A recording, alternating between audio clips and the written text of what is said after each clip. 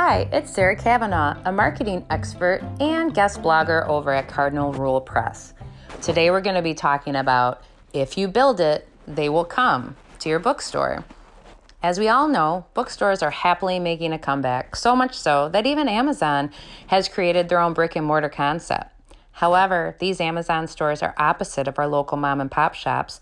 The Amazon store in Chicago, for example, feels more like a Best Buy than a neighborhood bookstore. It's a great place to come and grab the latest book bestseller, but not a place where you'd go to lose yourself, enjoy a cozy coffee with a friend, or bring your kids for story time.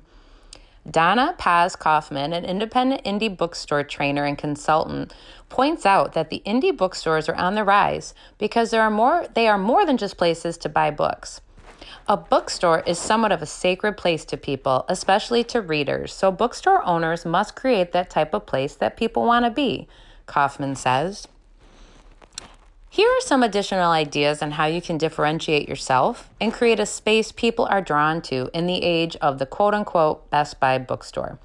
Book clubs.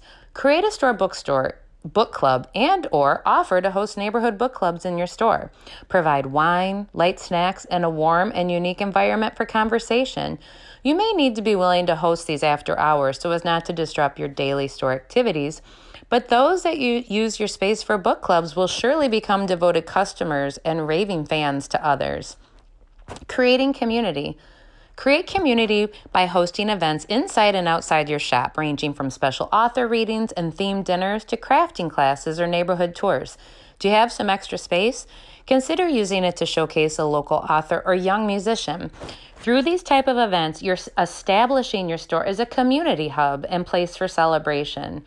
In addition, you're giving customers more and more reasons to visit. No matter how technology advances, bookstores will continue to be important. Customers are looking for things that bring comfort and connection. The experience customers have when they visit your store can and will be priceless if you're willing to create it.